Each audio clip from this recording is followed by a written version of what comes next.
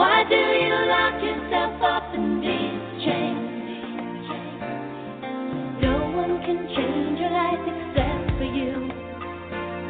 Don't ever let anyone step all over you. Just open your heart and your mind.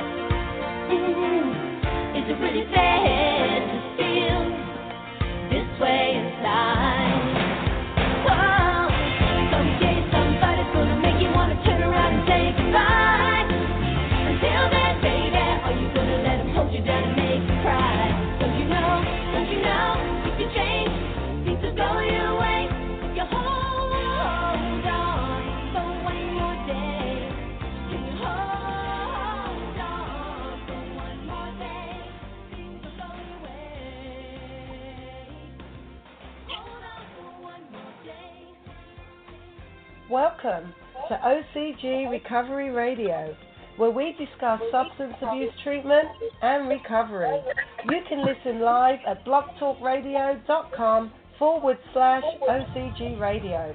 Please note that the views and opinions of our hosts and guests are not necessarily the views of OCG, nor is it meant to replace professional advice or the advice of your physician. And now, here's our show, Roach on Recovery, with your host, Orville Roach. Welcome, folks. I have made an executive decision and put our host on hold. Everything was going good during the sound check, and of course, as we would have it, about 2 minutes before we're ready to go live, we got some sort of issue with the host connection, and where he can hear me and I can't hear him, so he has dialed in through his cell phone. But for those of you who heard that reverb or that echo during the intro, that might have been his cell phone picking up something going on with his mic. So I think we've got that resolved now. We're off to a flying start. Mr. Host, can you hear us? Can you hear me? No, we can hear you loud and clear, sir. Not quite as crisp. I guess I don't know what phone you're working with, generation, the iPhone 5, something 15 years old. Perhaps the mic on that is not as good as the headset you would normally use.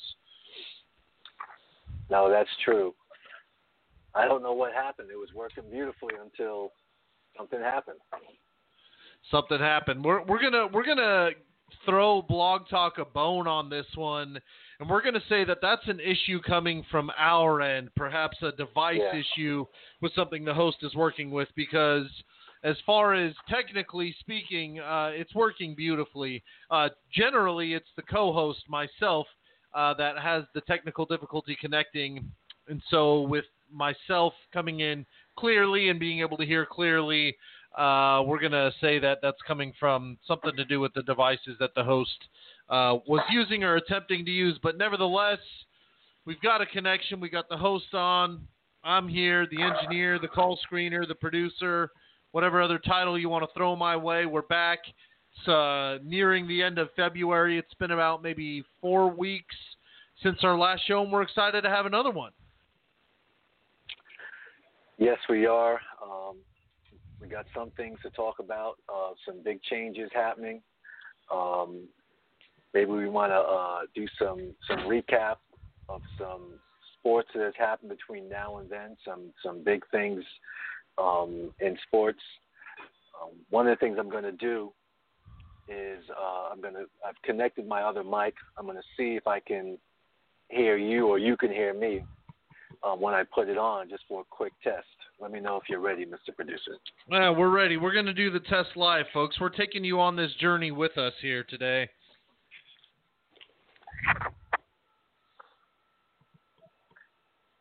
Test. Yeah, we can hear you.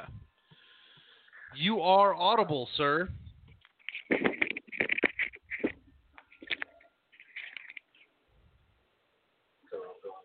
You've gone... Oh, no, look at that. So now our host, I don't know what he's done. Perhaps he hung up his cell phone. We're trying too many things live today. But anyway, as the host said, we do have kind of a special topic for everybody today.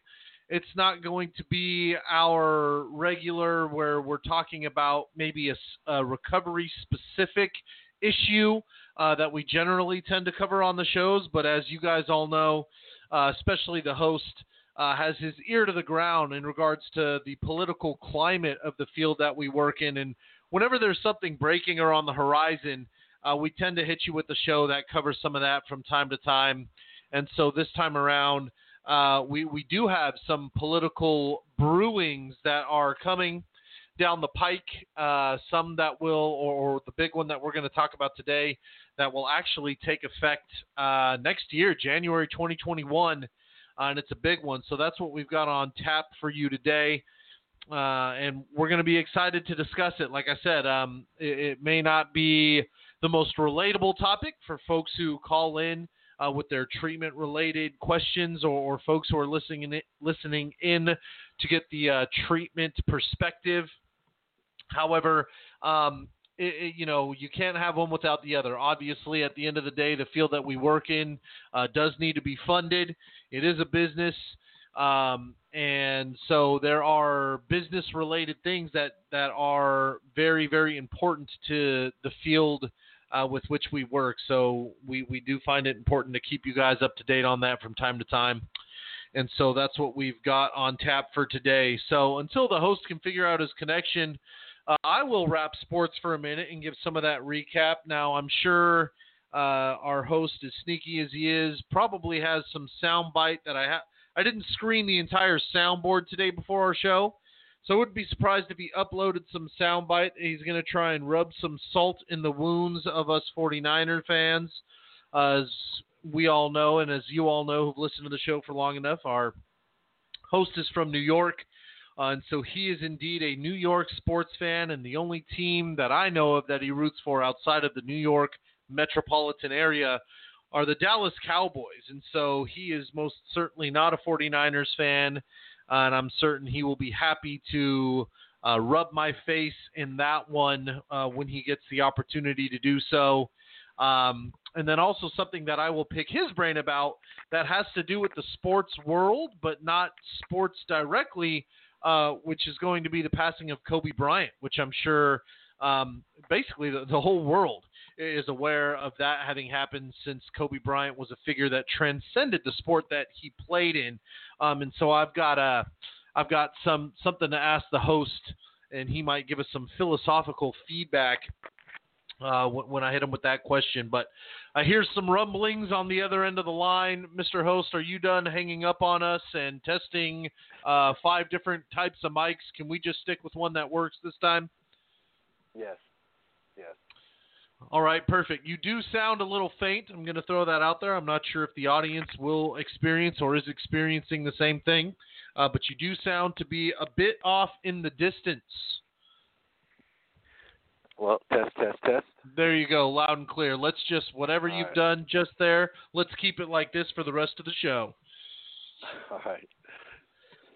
So as I was telling the audience, I decided I would get right into the sports recap, since you said there were some events in sports you wanted to cover. I already informed them that you were probably going to do your best in some witty kind of way to rub salt in the wounds of myself and all the other 49ers fans in the Bay Area. So here's your opportunity. Go ahead. What would you like to say about it?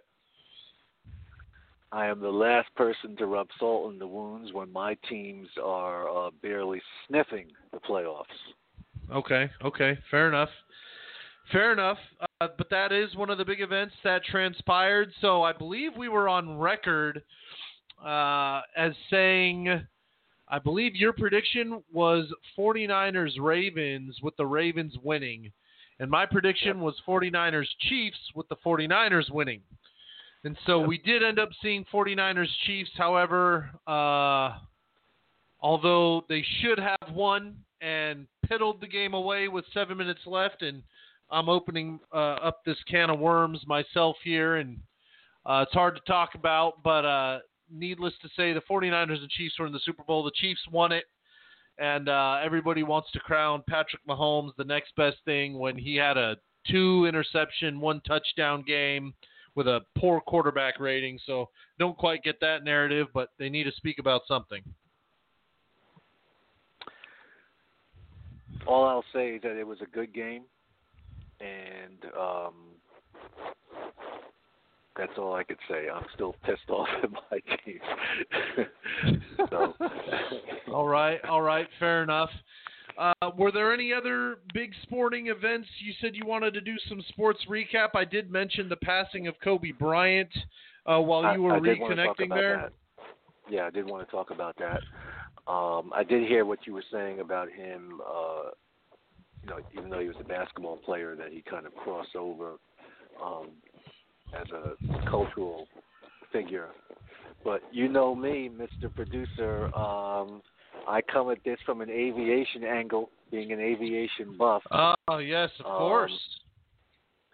And so I've been keeping very tight tabs on the investigation and, words on the street from those who are in the know, et cetera, et cetera. As I told you after this happened, that I am not a helicopter fan at all. You did. Yep.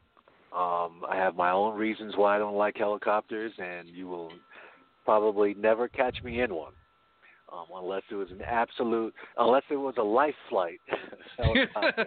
Yeah, they're life flighting you out of somewhere. Exactly.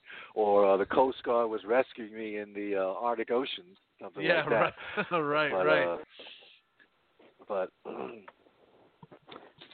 so Kobe Bryant's wife has filed a wrongful death suit against the helicopter company, the owner of the helicopter, which I fully expected would occur, and claiming that the pilot or the company should have known that the weather was bad and that they should have never attempted to make that trip.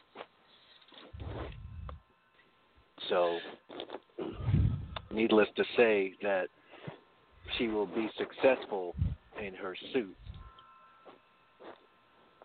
because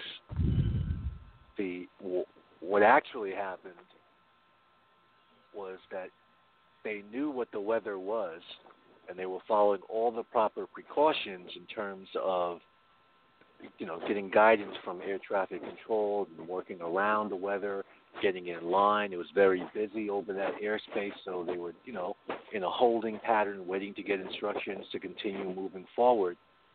And it appears that the very experienced helicopter pilot got spatially disoriented. And by the way, this happens to the best of the best. It happens. Got spatially disoriented and lost control of the helicopter.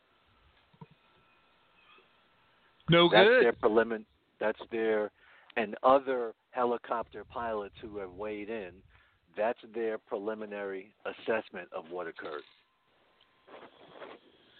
Yeah, all I had heard on the news was that they had either recovered the engines or recovered something enough to rule out engine failure. So it was not like a mechanical issue. No, I listened to the ATC recordings myself, and everything was absolutely normal until they weren't communicating anymore. Huh. Interesting. Well, that's interesting how that might unfold. Now, I did tell the audience that I was going to ask the host a question in hopes to tap into some sort of philosophical point of view as it pertains to your answer. And it is about Kobe Bryant and his passing.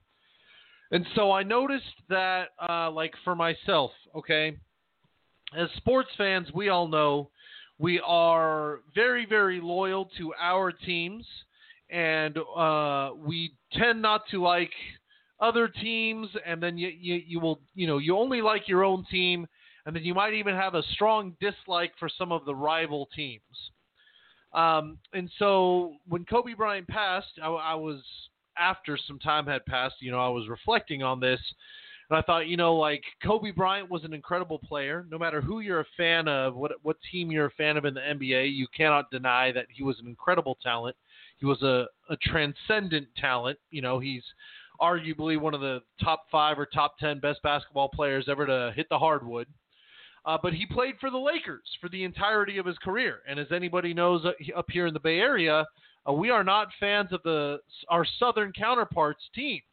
So Lakers, Dodgers, any LA-based team, they tend to be our rivals. And so I have never been a Lakers fan. I never liked the Lakers. And I found myself rooting against Kobe Bryant in many situations.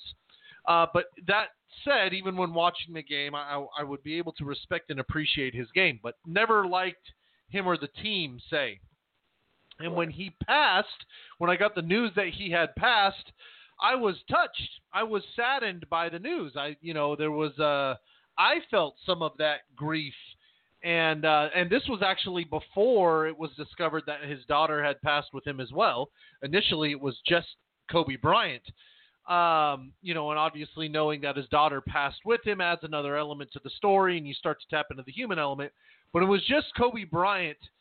I was moved as though I were a fan of his in the Lakers. And so I was wondering what you think that is, that so many people in the world, even people who weren't basketball fans, certainly people who were basketball fans but weren't Laker fans or fans of his necessarily, that the whole community and the whole world was touched by this.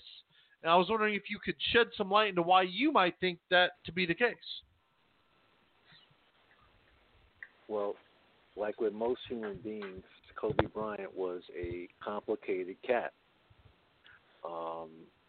And when someone kind of departs from us, so we the sports fans, the pure sports fans, kind of focus on what he meant to the sport, what he meant to us as fans and things of that nature. And then you go to the other level of people who are in entertainment and aren't really pure sports fans but know of Kobe because he's a global iconic figure, et cetera, et cetera. One of the things that kind of crystallized for me during that first week to 2 week period was how it hit me, because he's my daughter's era. You know what I mean? Okay, yeah. My nephew's era. So for them, Kobe was their dude. So if it wasn't, because the next era is really the LeBron era. Right. Right, and so the era prior to Kobe was the Jordan era, yeah. Exactly, right. So Kobe was their dude.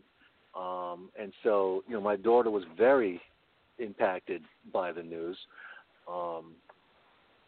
So, the way I am is, when someone passes, and especially if they're not, let me put it this way.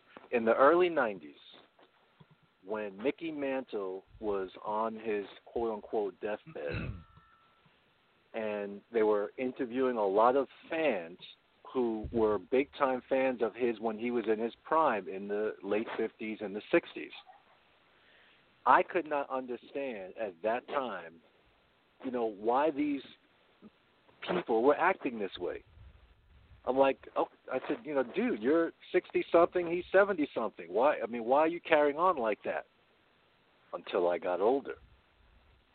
And then I realized, I said, wait a second. How would I feel if one of my sports heroes passed? Even if I'm as a grown man, you know what I'm saying? Yeah. And so when I thought about it that way, I said, wow, yeah, it would impact me because it's a connection to my childhood, and the person was very impactful to me in the sport that I played, et cetera, et cetera. So even though I don't like to use the word idol, in the sports context, I'd say, for many people, he was their basketball idol. Okay. So I was not in the least bit surprised about how impactful it was. No different than if something happened to Jordan, LeBron, or other iconic athletes in their sports. And to me, obviously it is 10 times worse when someone is taken in the prime of their life. Not the prime of their playing career, but in their life. You're talking about someone 41 years old. Right. So he's just in the prime of his adult life. So, and the shock of that and the suddenness and then the way it happened. So you put all of those things together kind of adds to the impact. Very different than if someone has lived a full life, they're at the tail end of their life, and so, if they're 82 years old and they pass, you're impacted, you're saddened, but it's not out of the realm of order. You know what I'm saying? Right. Whereas this is outside the realm of order, or as we human beings consider order. Some people obviously would say to that no one knows when their time is, and when their time happens, that's their time. So whether it happens if they're age 16 or they're age 60, that's their time.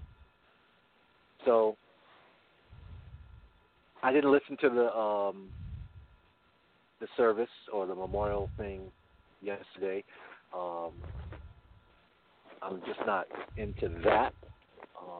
But I was surprised though that his wife was able to be so eloquent and speak, because this is new and fresh. And I'll just close by saying that my wife really crystallized the tragedy in terms of from the family's perspective for me, because she said, listen, his wife lost her husband, has to grieve that. Right. She then lost her daughter, has to grieve that.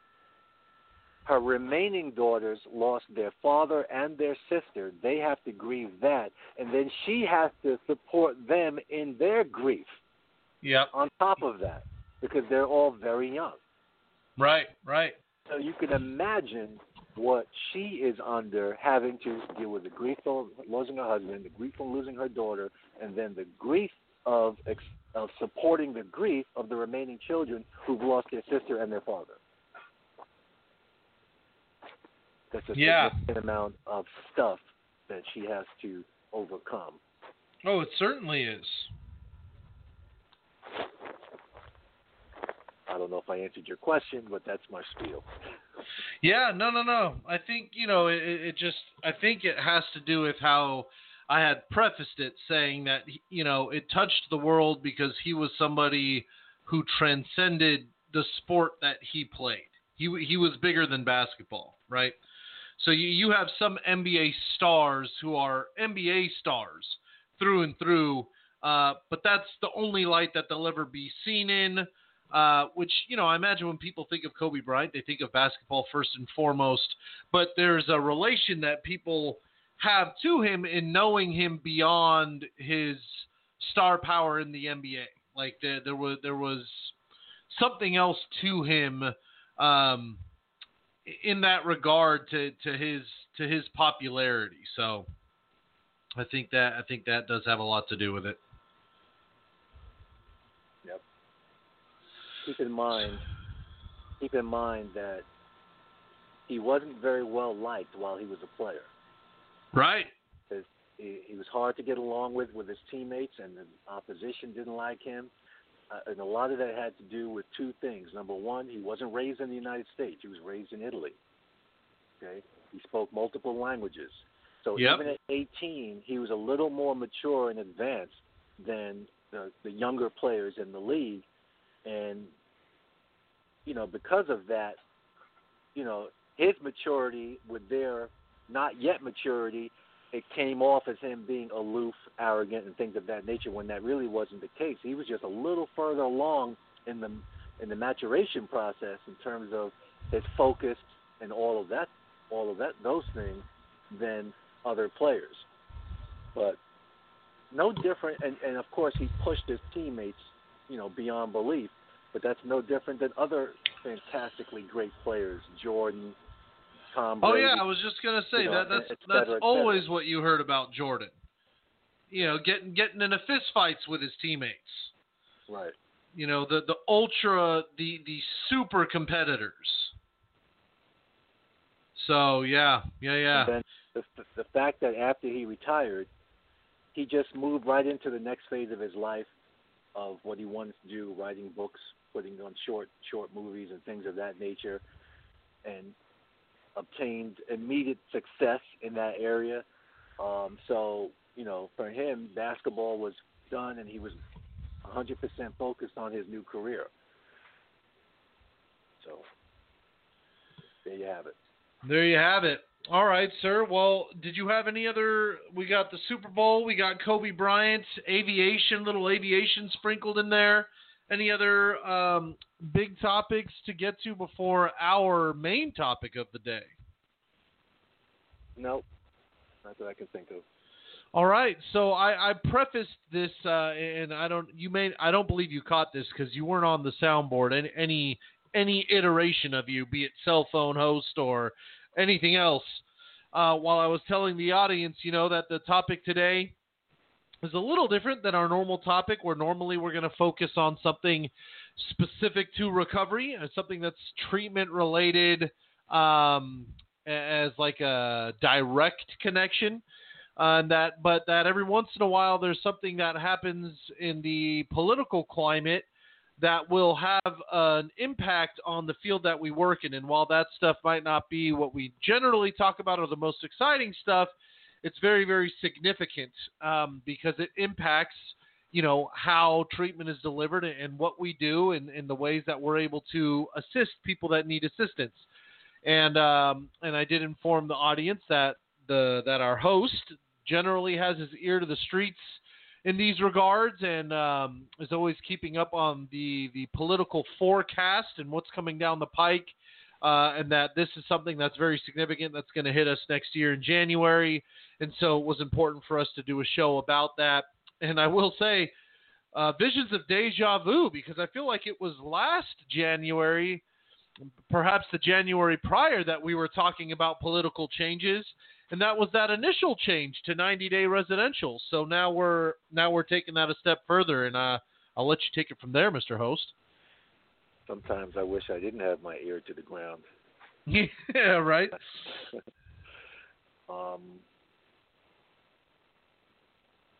So in 2015, the state of California applied to the federal government to get a waiver for how they can use the Medicaid dollars that are afforded to the state of California. And they would then use those Medicaid dollars to redesign how they provide substance abuse treatment in the state. And they ended up calling that system their Organized Delivery System, or ODS. And one of the major changes was that for 60 years, Medicaid dollars could not be used to provide residential treatment unless it was perinatal. And then if it was perinatal, it was limited to a certain number of beds. I think you couldn't go over 16 beds. So one of the changes that I'll use the word that they won from the feds in the waiver request was to, number one, get a waiver of the 16-bed limit, and then two, allow them to use Medicaid dollars for all residential, not just perinatal, any residential.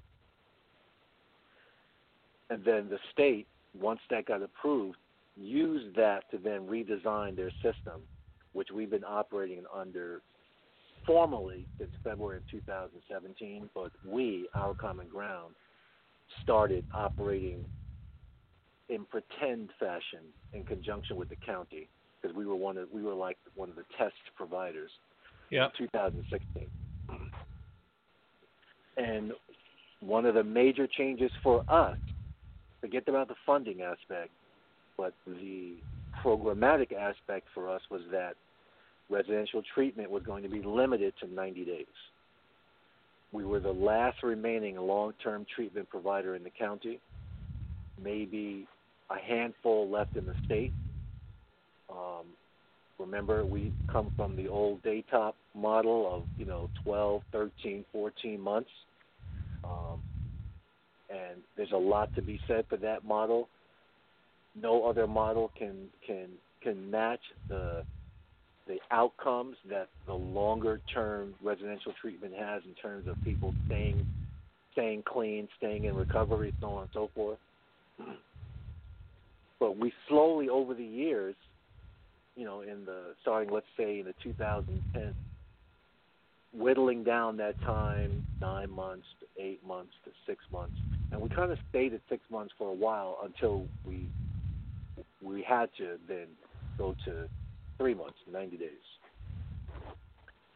Now, mind you, everyone else had already, all the programs in the county were already 90-day programs. We were the only ones that were long-term.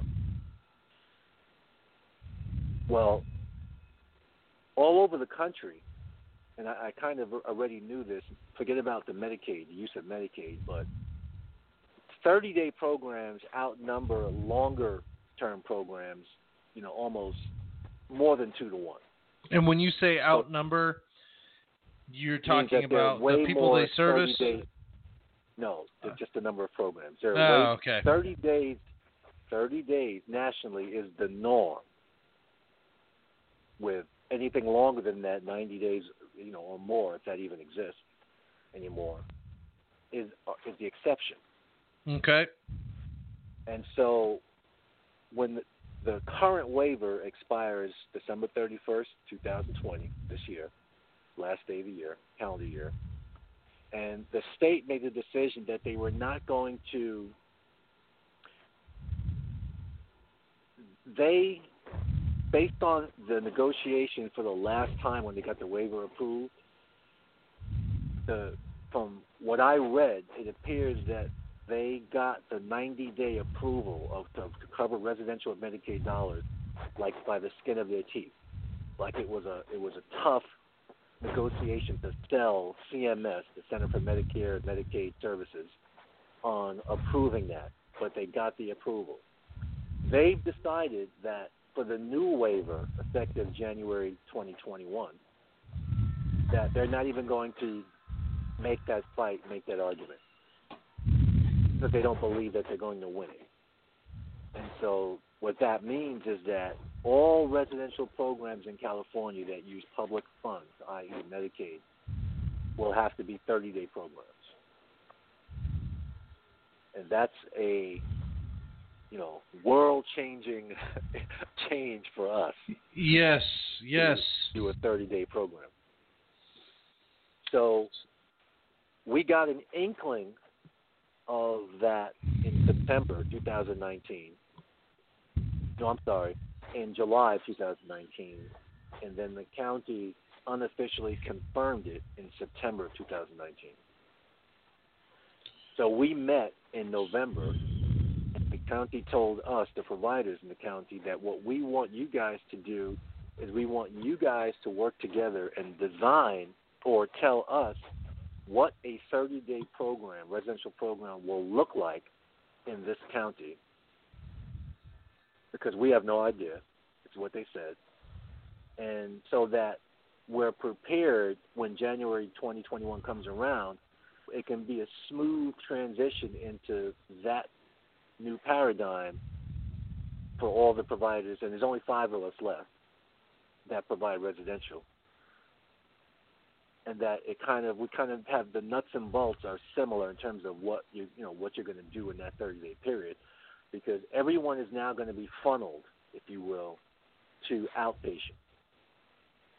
Now the question for the state and the county is, other than the fact that they didn't want to make that argument because they believe that they will lose this time around, is what's the benefit to them? Now ordinarily, if people were beating down the doors in your county to get into residential treatment, and as a result you had a waiting list, then that would make sense, because you would say, well, instead of having to wait 90 days for a bed to open, it'll open up in 30 days and we can get more people into residential as an intervention and stabilization, not as a treatment, but as an intervention and stabilization, and then transition them down to outpatient. Well, unfortunately, the problem with that is that people are beating down the doors, and there isn't a waiting list, at least in our county. I can't speak for San Francisco County, Santa Clara County, or Alameda counties, which are almost 2 times larger or more than the county we're in, San Mateo County. So for us, if they are looking at, hey, we can, A, get more people into residential, and B, we might be able to save some money, because obviously residential is very expensive. So if you reduce how long a person stays, maybe that will save money. Well, it's not going to save any money. It doesn't change anything for the programs in terms of their operating costs. So the only way to look at it is that it's really just a federally driven thing to kind of standardize across the country what the Medicaid dollars are being used for, instead of having like 3 or 4 states that use it for 90 days and everybody else is 30 days. They're just going to standardize it across the board. And 30 days is the norm, not the 90 or more. Interject at any time if you have any questions. Yeah, so I'm wondering there. So a couple of things. The first being, are you of the belief, or so as not to incriminate you if people are listening in live here, is the general belief that the county did not want to try and battle this because they genuinely believed it was a lost cause and they wouldn't win? Or do they not mind the transition to 90 to 30, or does that somehow make their jobs easier? It's not the county, it's the state. Okay, right. The county is kind of in the same boat of responding to this. That's why they came to us and said, hey, we need you guys to help us kind of design what this is going to look like, because we have no idea.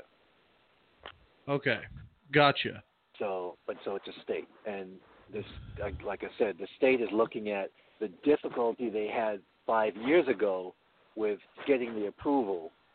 Because I'm sure that the feds were pushing back, saying, hey, you know what, we'll pay for 30 days, not 90 days. That's way too much money, et cetera, et cetera, et cetera. But somehow they got the 90 days approved. Okay. So this time around, they believe that they're not even going to waste their time making the argument for 90 days. They're just going to accept their fate that they're only going to approve a 30-day, cover 30 days of residential with Medicaid funds. Got that. So the driver and the problem is up top, at the very top of the chain, so to speak, when you look at the branches of government. So that said, okay, foregone conclusion, the state doesn't want to ask for it. They don't believe they're going to get it. I think based on what you just said, they are justified in that belief. So that said, then the trickle-down effect, how do the providers feel about this upcoming change? What do the providers believe about this? Is it good, bad, indifferent, just something we have to do? Pros, cons, complaints, compliments? Well, you know me, Mr. Producer. I operate on the 24 to 48-hour rule. So for me, when I initially heard that this was coming down the pike, I thought it was, jacked up. And, of course, that's not the word I used.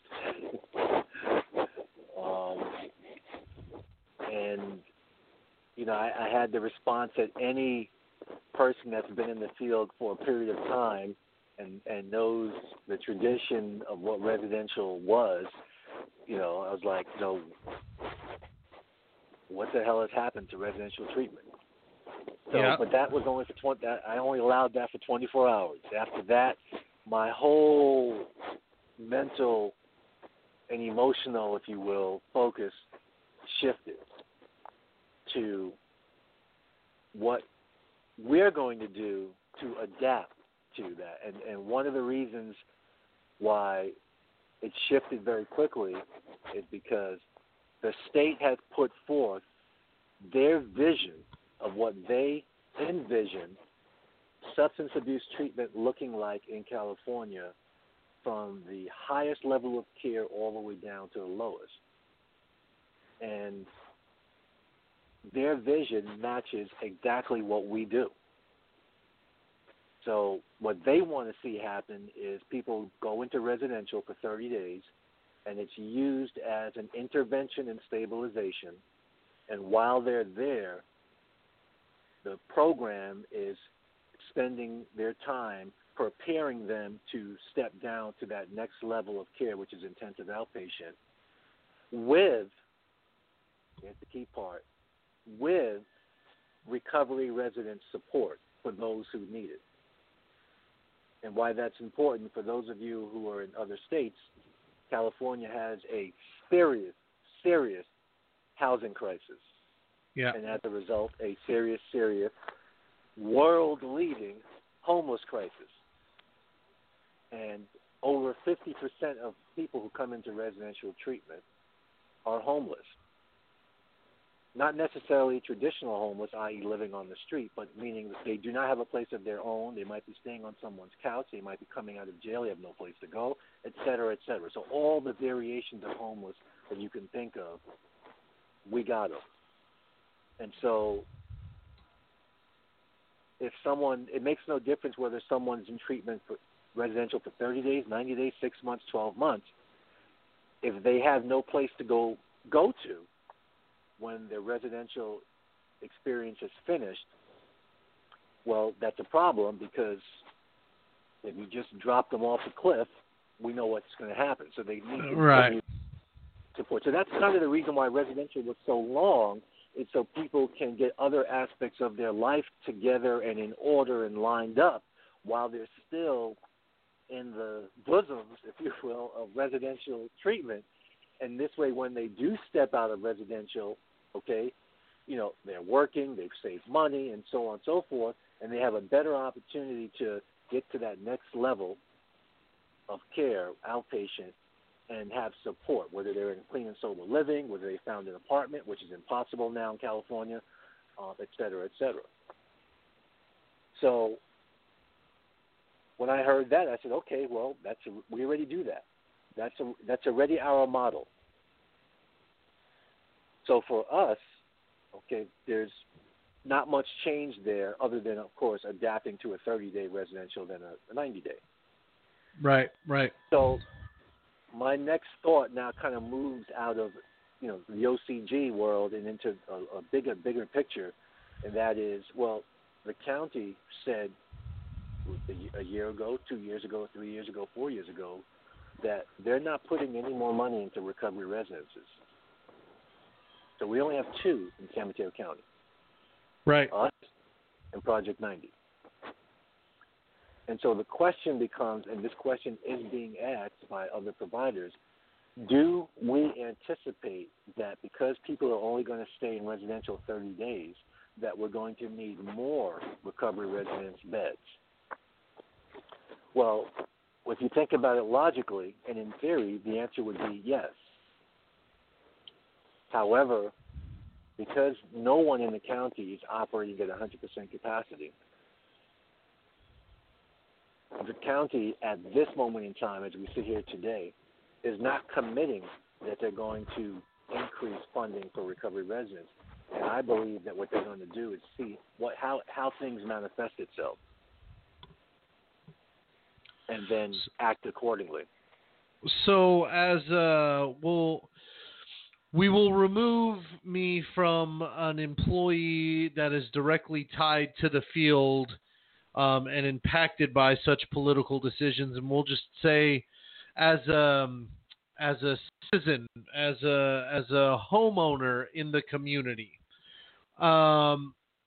that if I'm sitting and listening to everything that was just explained, that last step about like the logical kind of connection of the dots, that okay, then the recovery residence is going to become a far more powerful and necessary tool in this new model, and so these beds will have to be expanded upon or utilized and filled to capacity, and then funding will need to follow suit. We will need the funding for that.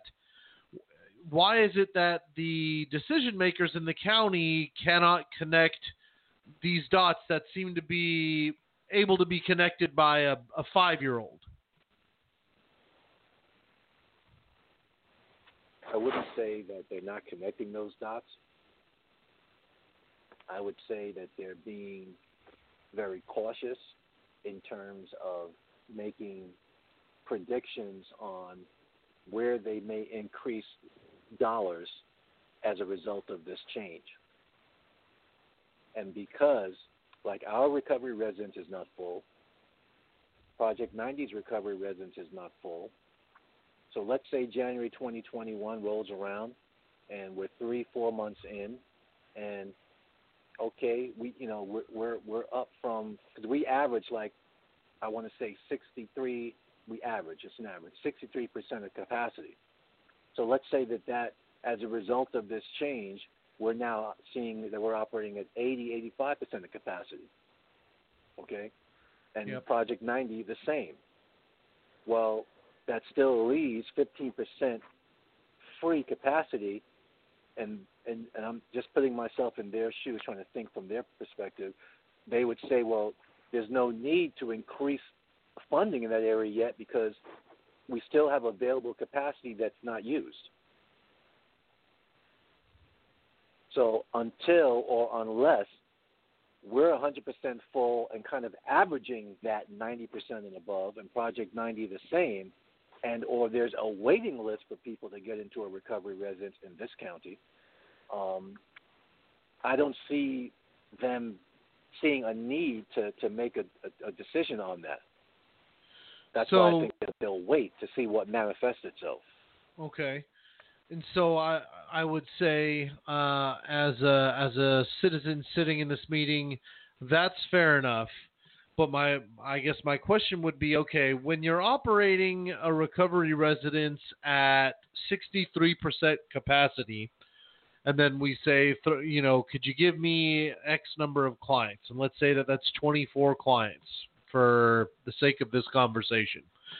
And then we say, okay, so how many staff do you have staffing a recovery residence with 24 clients? Okay, you say, okay, so we have one staff on shift for 24 clients.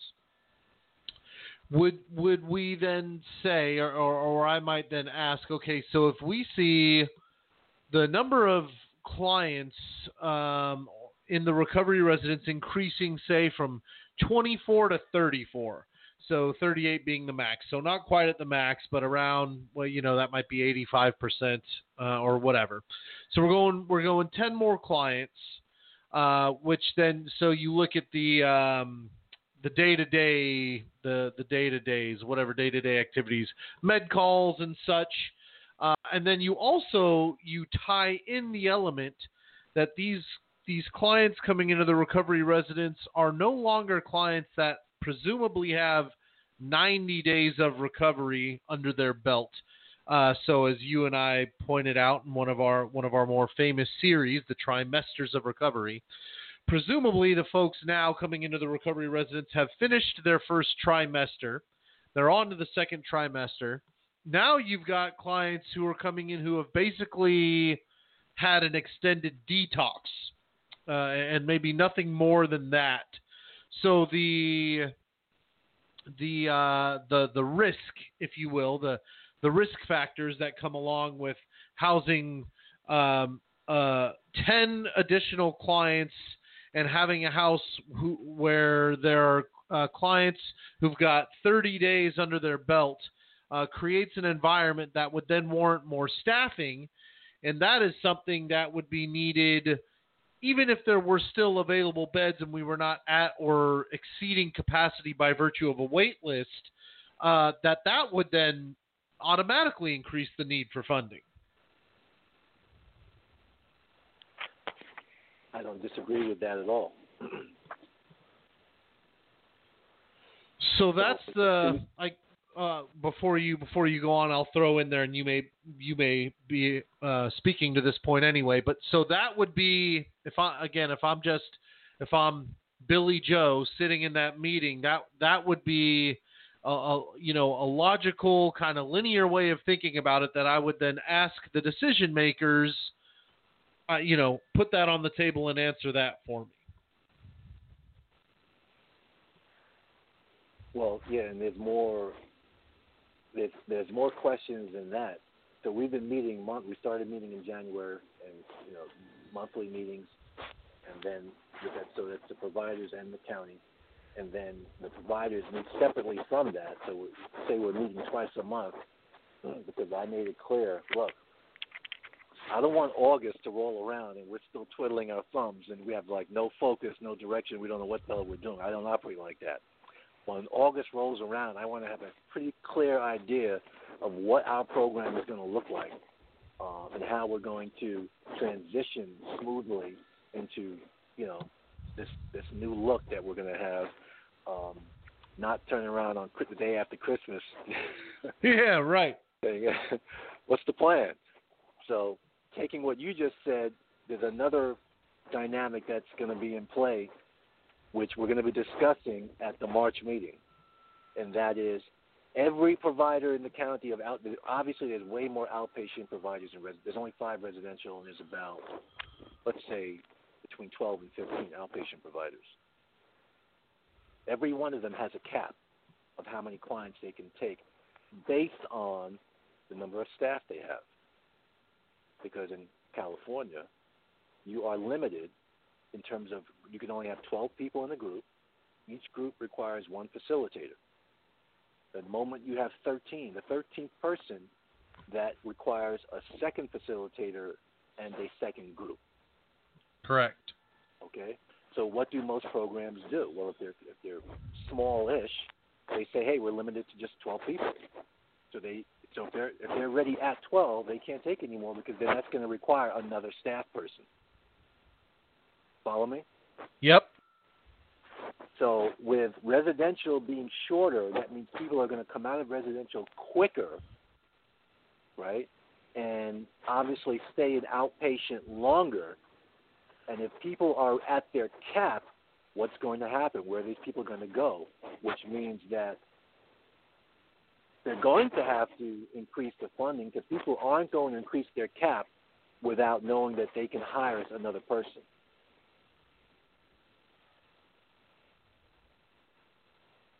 And okay. For those who don't know how California operates, so you're limited to 12 people in the group. You need 1 facilitator for the 12 people. But when you use Medicaid dollars, it comes with a lot of paperwork.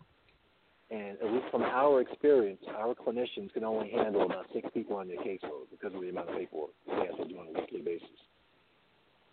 So even if you have 12 people in your outpatient program, you still need 2 counselors to do, to have 6 and 6 on each caseload to manage the paperwork requirements, the documentation requirements. Yep.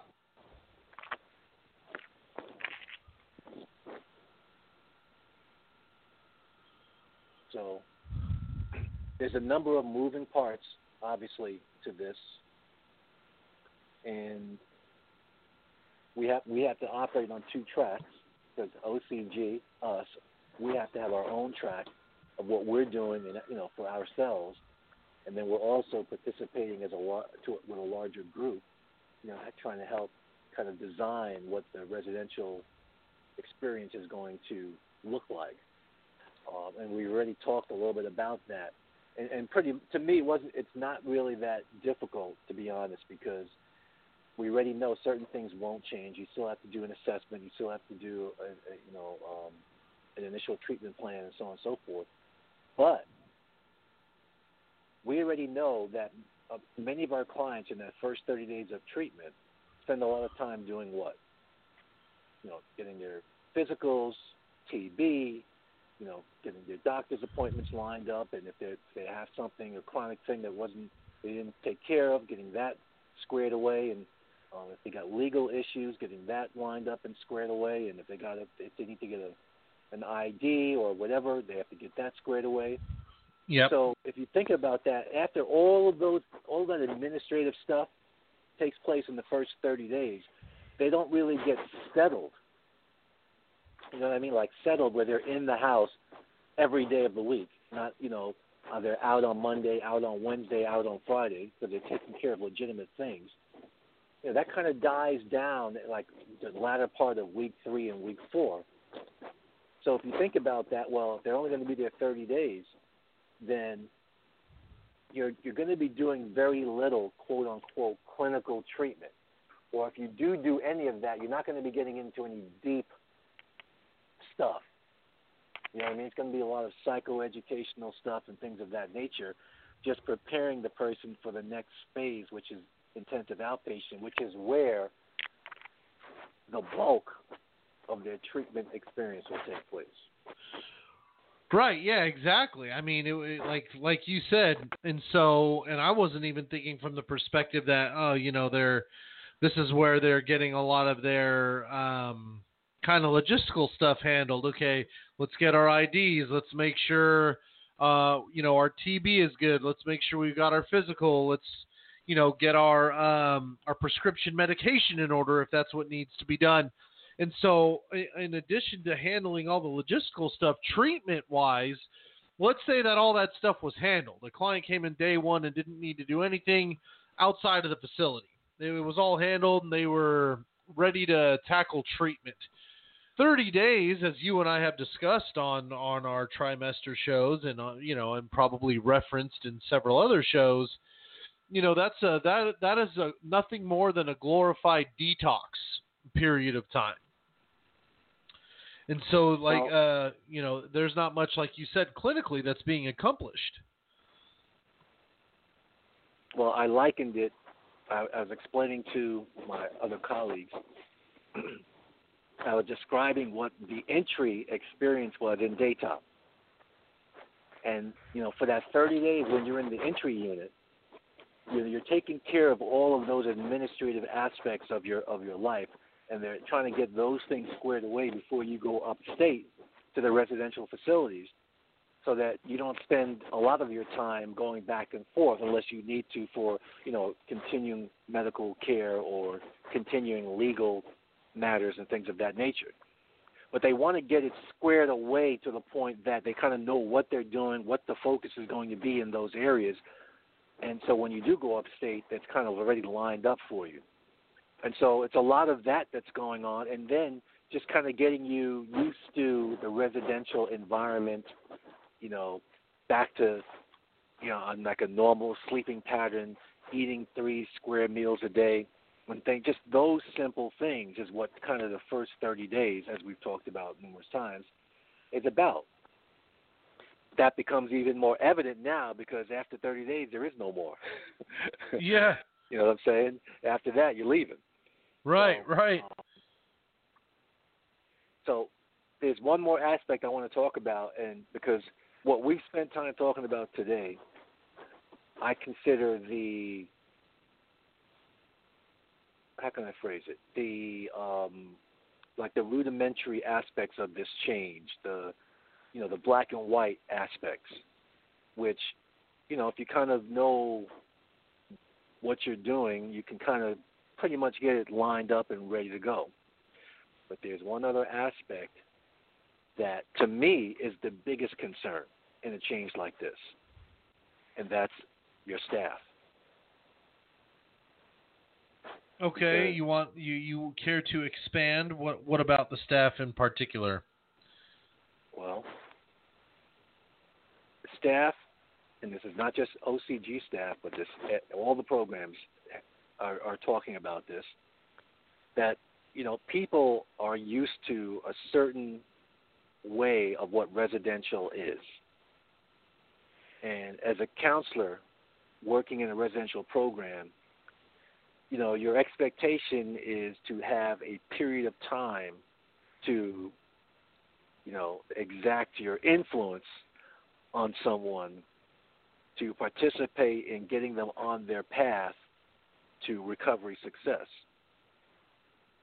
And as residential treatment has kind of shrunk down, you're getting less and less time to kind of put that influence out there. And so if you think about it, even though the process is going to have to be the same, the process is not easy. Think about when we were a 12-month, 13, 14-month program, and a person walks in the door and they leave 12 months later. As a counselor, you get to see who and what they were when they walked in the door, the moment when the light bulb went on, the process of seeing how the change manifested in that person, and then seeing the change in real life, seeing it played out, seeing it lived out, acted out, and then the person getting ready to leave and move on to the next phase of their experience.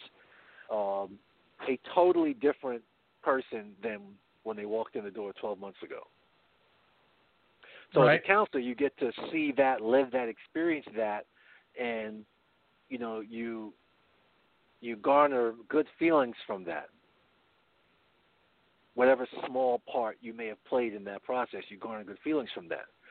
When that gets taken away, you then have to redirect and find, a different mechanism for your value. And that's what people struggle with is, what's my value now in this process as a counselor? Okay? So now, person's in treatment for 90 days, and, you get, let's say, 45 to 60 days to really kind of impress upon them what you want to impress upon them, and then they move on to another phase of treatment where they're going to stay for a longer period of time, 10 months, 12 months, or longer. So you no longer get to see the outcome. You no longer get to see that transformation. In that 90-day period, you might experience the light bulb coming on. Okay, then maybe. Right. Maybe. Right. But maybe. If you're lucky. Right. But at a 30-day interval, you're not going to experience that. And so, in my opinion, what has to happen, the next change that has to happen, the next evolution that has to happen for the counselor is about their role as a foundation layer. Because that's all that a counselor who only has someone in their grips for 30 days, you're going to have to be a seed layer, a foundation layer. And you're going to have to be okay with that. You're going to have to be okay with that you're not going to see the manifestation of your seeds, of the foundation that you've helped lay. Right, right. And for some people, that's not an easy thing to accept. Right. Maybe more than that. Yeah, sure. It's a part of, it can be and is for many a part of what drives them to this field to begin with. Right. They, like you said, not just knowing on some level that you are a part of an individual's change, but being able to witness said change, like you said. So I envision that there'll be a lot of work spent on mentally and emotionally preparing counselors to adapt to this change, counselors in the residential program specifically, to adapt to this change and prepare to be seed layers and foundation layers and, obtain their, whatever it is that they get from being in this field, get it from those, laying the seeds and laying the foundation. Right. Not easy. That part won't be easy to me, in my opinion. And so there are a lot of, other executive directors that are, very worried about whether or not they're going to lose staff as a result of this change. I don't think that will be the case. I think rather than lose people, it'll be more of a struggle to impress upon them that there's still value in the work that they're going to do for 30 days. And getting people to, believe that, acknowledge that, and accept that. Sure. That's definitely a part of it. Because another concern that others have expressed, I don't share this concern, is that, because we're moving to 30 days, clients aren't going to want to come into treatment. And I said, no, I don't believe that to be the case, because clients only know what they know. It's very different for someone who's been in treatment before and said, hey, wait a second, didn't treatment used to be 3 months, 6 months, 9 months? That Right. person may say, oh, well, it's not like there's going to be, this program is 30 days and that program is 90 days. Everyone's going to be the same. So it doesn't make a difference where they go, they're going to, unless they're going to pay privately. But even private programs are 30-day programs, so it doesn't make a difference. So to me, I don't share that concern because people adapt to whatever the treatment is that's available to them. I mean, some counties in California that are poor counties only have outpatient, and the people that live there, that's all they know. So they, you deal with what you know. It's not like they had residential and residential went away, and they're like, oh wow, we used to have residential. So someone, let's say, coming out of jail, and this is their first time coming into treatment, and they are only going to experience what is available to them, and they will make do with that in whatever fashion they're going to make do with it. And as we people in the field know, whether it's 30 days or 130 days or 1,030 days, if you're not committed to your recovery, it doesn't make a difference. How many people have stayed in treatment for 12 months and left after 30 days and fell flat on their face? Yeah, or even longer than 12 months. Right. Yeah, that's very true. That's very true. So boosting the morale of the staff, if indeed they need a boost for the short duration that they will cultivate these bridges with these clients, and then bolstering the outpatient program, since that's where the majority of the heavy lifting is now going to take place. Yep. And so you've got it in the topic description here, and you may have made reference to it during the show, but just to repeat for the audience, this will be effective January 1st, 2021? That's correct. Okay. Yep. It's not as far away as we think. You know how fast time moves. Yes, sir. Yes, sir. I have this nightmare scenario that will be August, and we'll be asking ourselves, okay, so what are we going to do? Well, that's not going to be me because I don't operate that way, but some of my colleagues, that's just their nature. How, everyone's different, but, historically that's how they've operated, and I'm just trying to be that, that person whistling in the wind to them saying, hey, let's get this done, so that you can coast the last 3 months of the year, just tweaking here and there, but you're ready for this change. Yep. Well, yeah, I mean, we, like you said, not the way you operate, so I'm sure we will be more than ready. I'm sure we will be implementing, with the exception of the actual 30-day duration, but all the other ways that we will be operating, I'm sure we'll be implementing that long before January 1st, so we can have a smooth transition. Yep.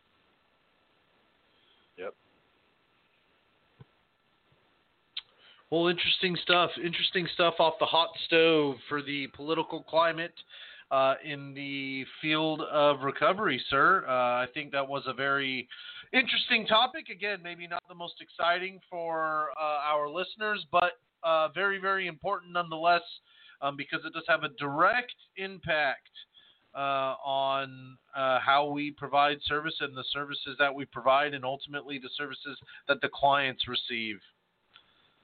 Yeah, absolutely. That's all I got, sir. All right, sir. Well, that was well done, folks.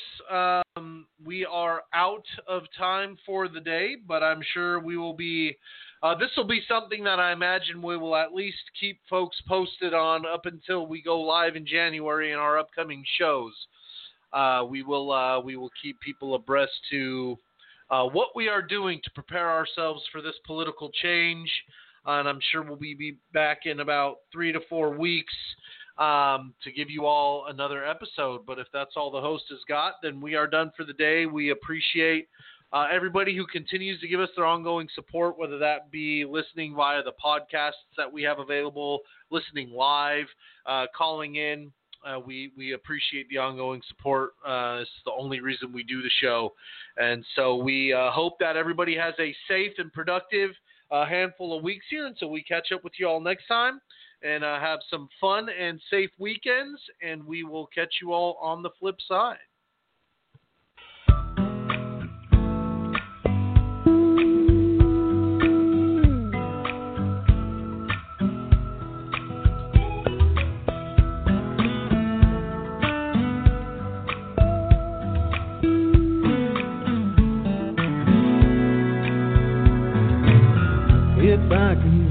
the stars,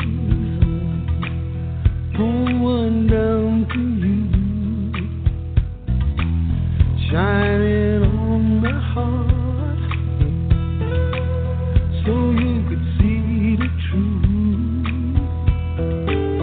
Then this love I have inside is everything it seems, but for now I find it's only in my dreams that I can change the world. I'll be the sunlight in your universe. You would take my love for serious, something good. Baby, if I could change the world.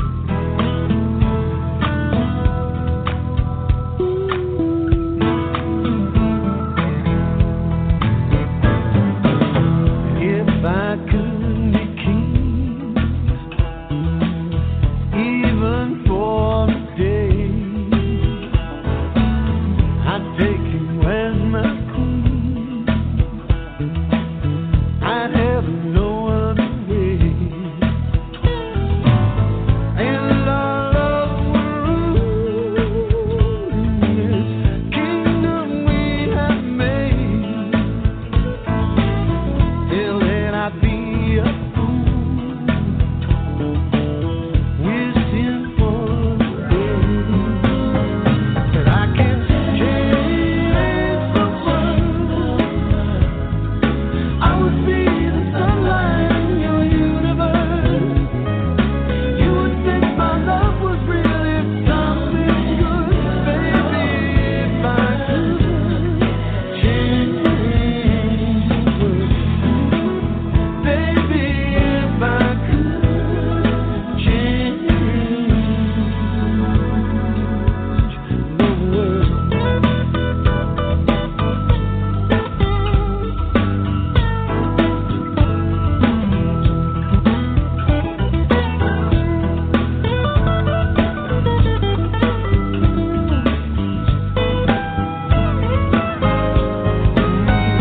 I could change the world. I would be the sunlight in your universe.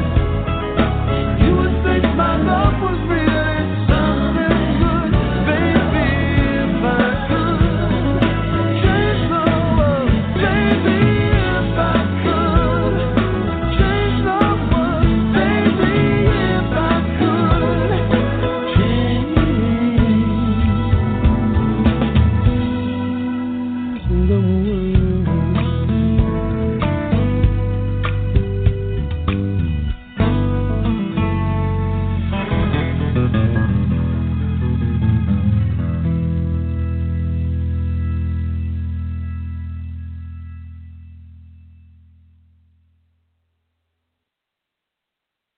That's our show for this evening. Thank you for listening. Be sure to listen to our next broadcast Tuesday at 4 p.m. Pacific Standard Time on blogtalkradio.com/OCG Radio. Like us, friend us, and follow us on Facebook at facebook.com/OCGWorkCA and on Twitter at OCGWorkCA. You can listen to podcasts of all our shows on iTunes under Roach on Recovery or on our Blog Talk Radio homepage. This has been a presentation of OCG Recovery Radio. You wanna turn around and say goodbye. Until then, baby,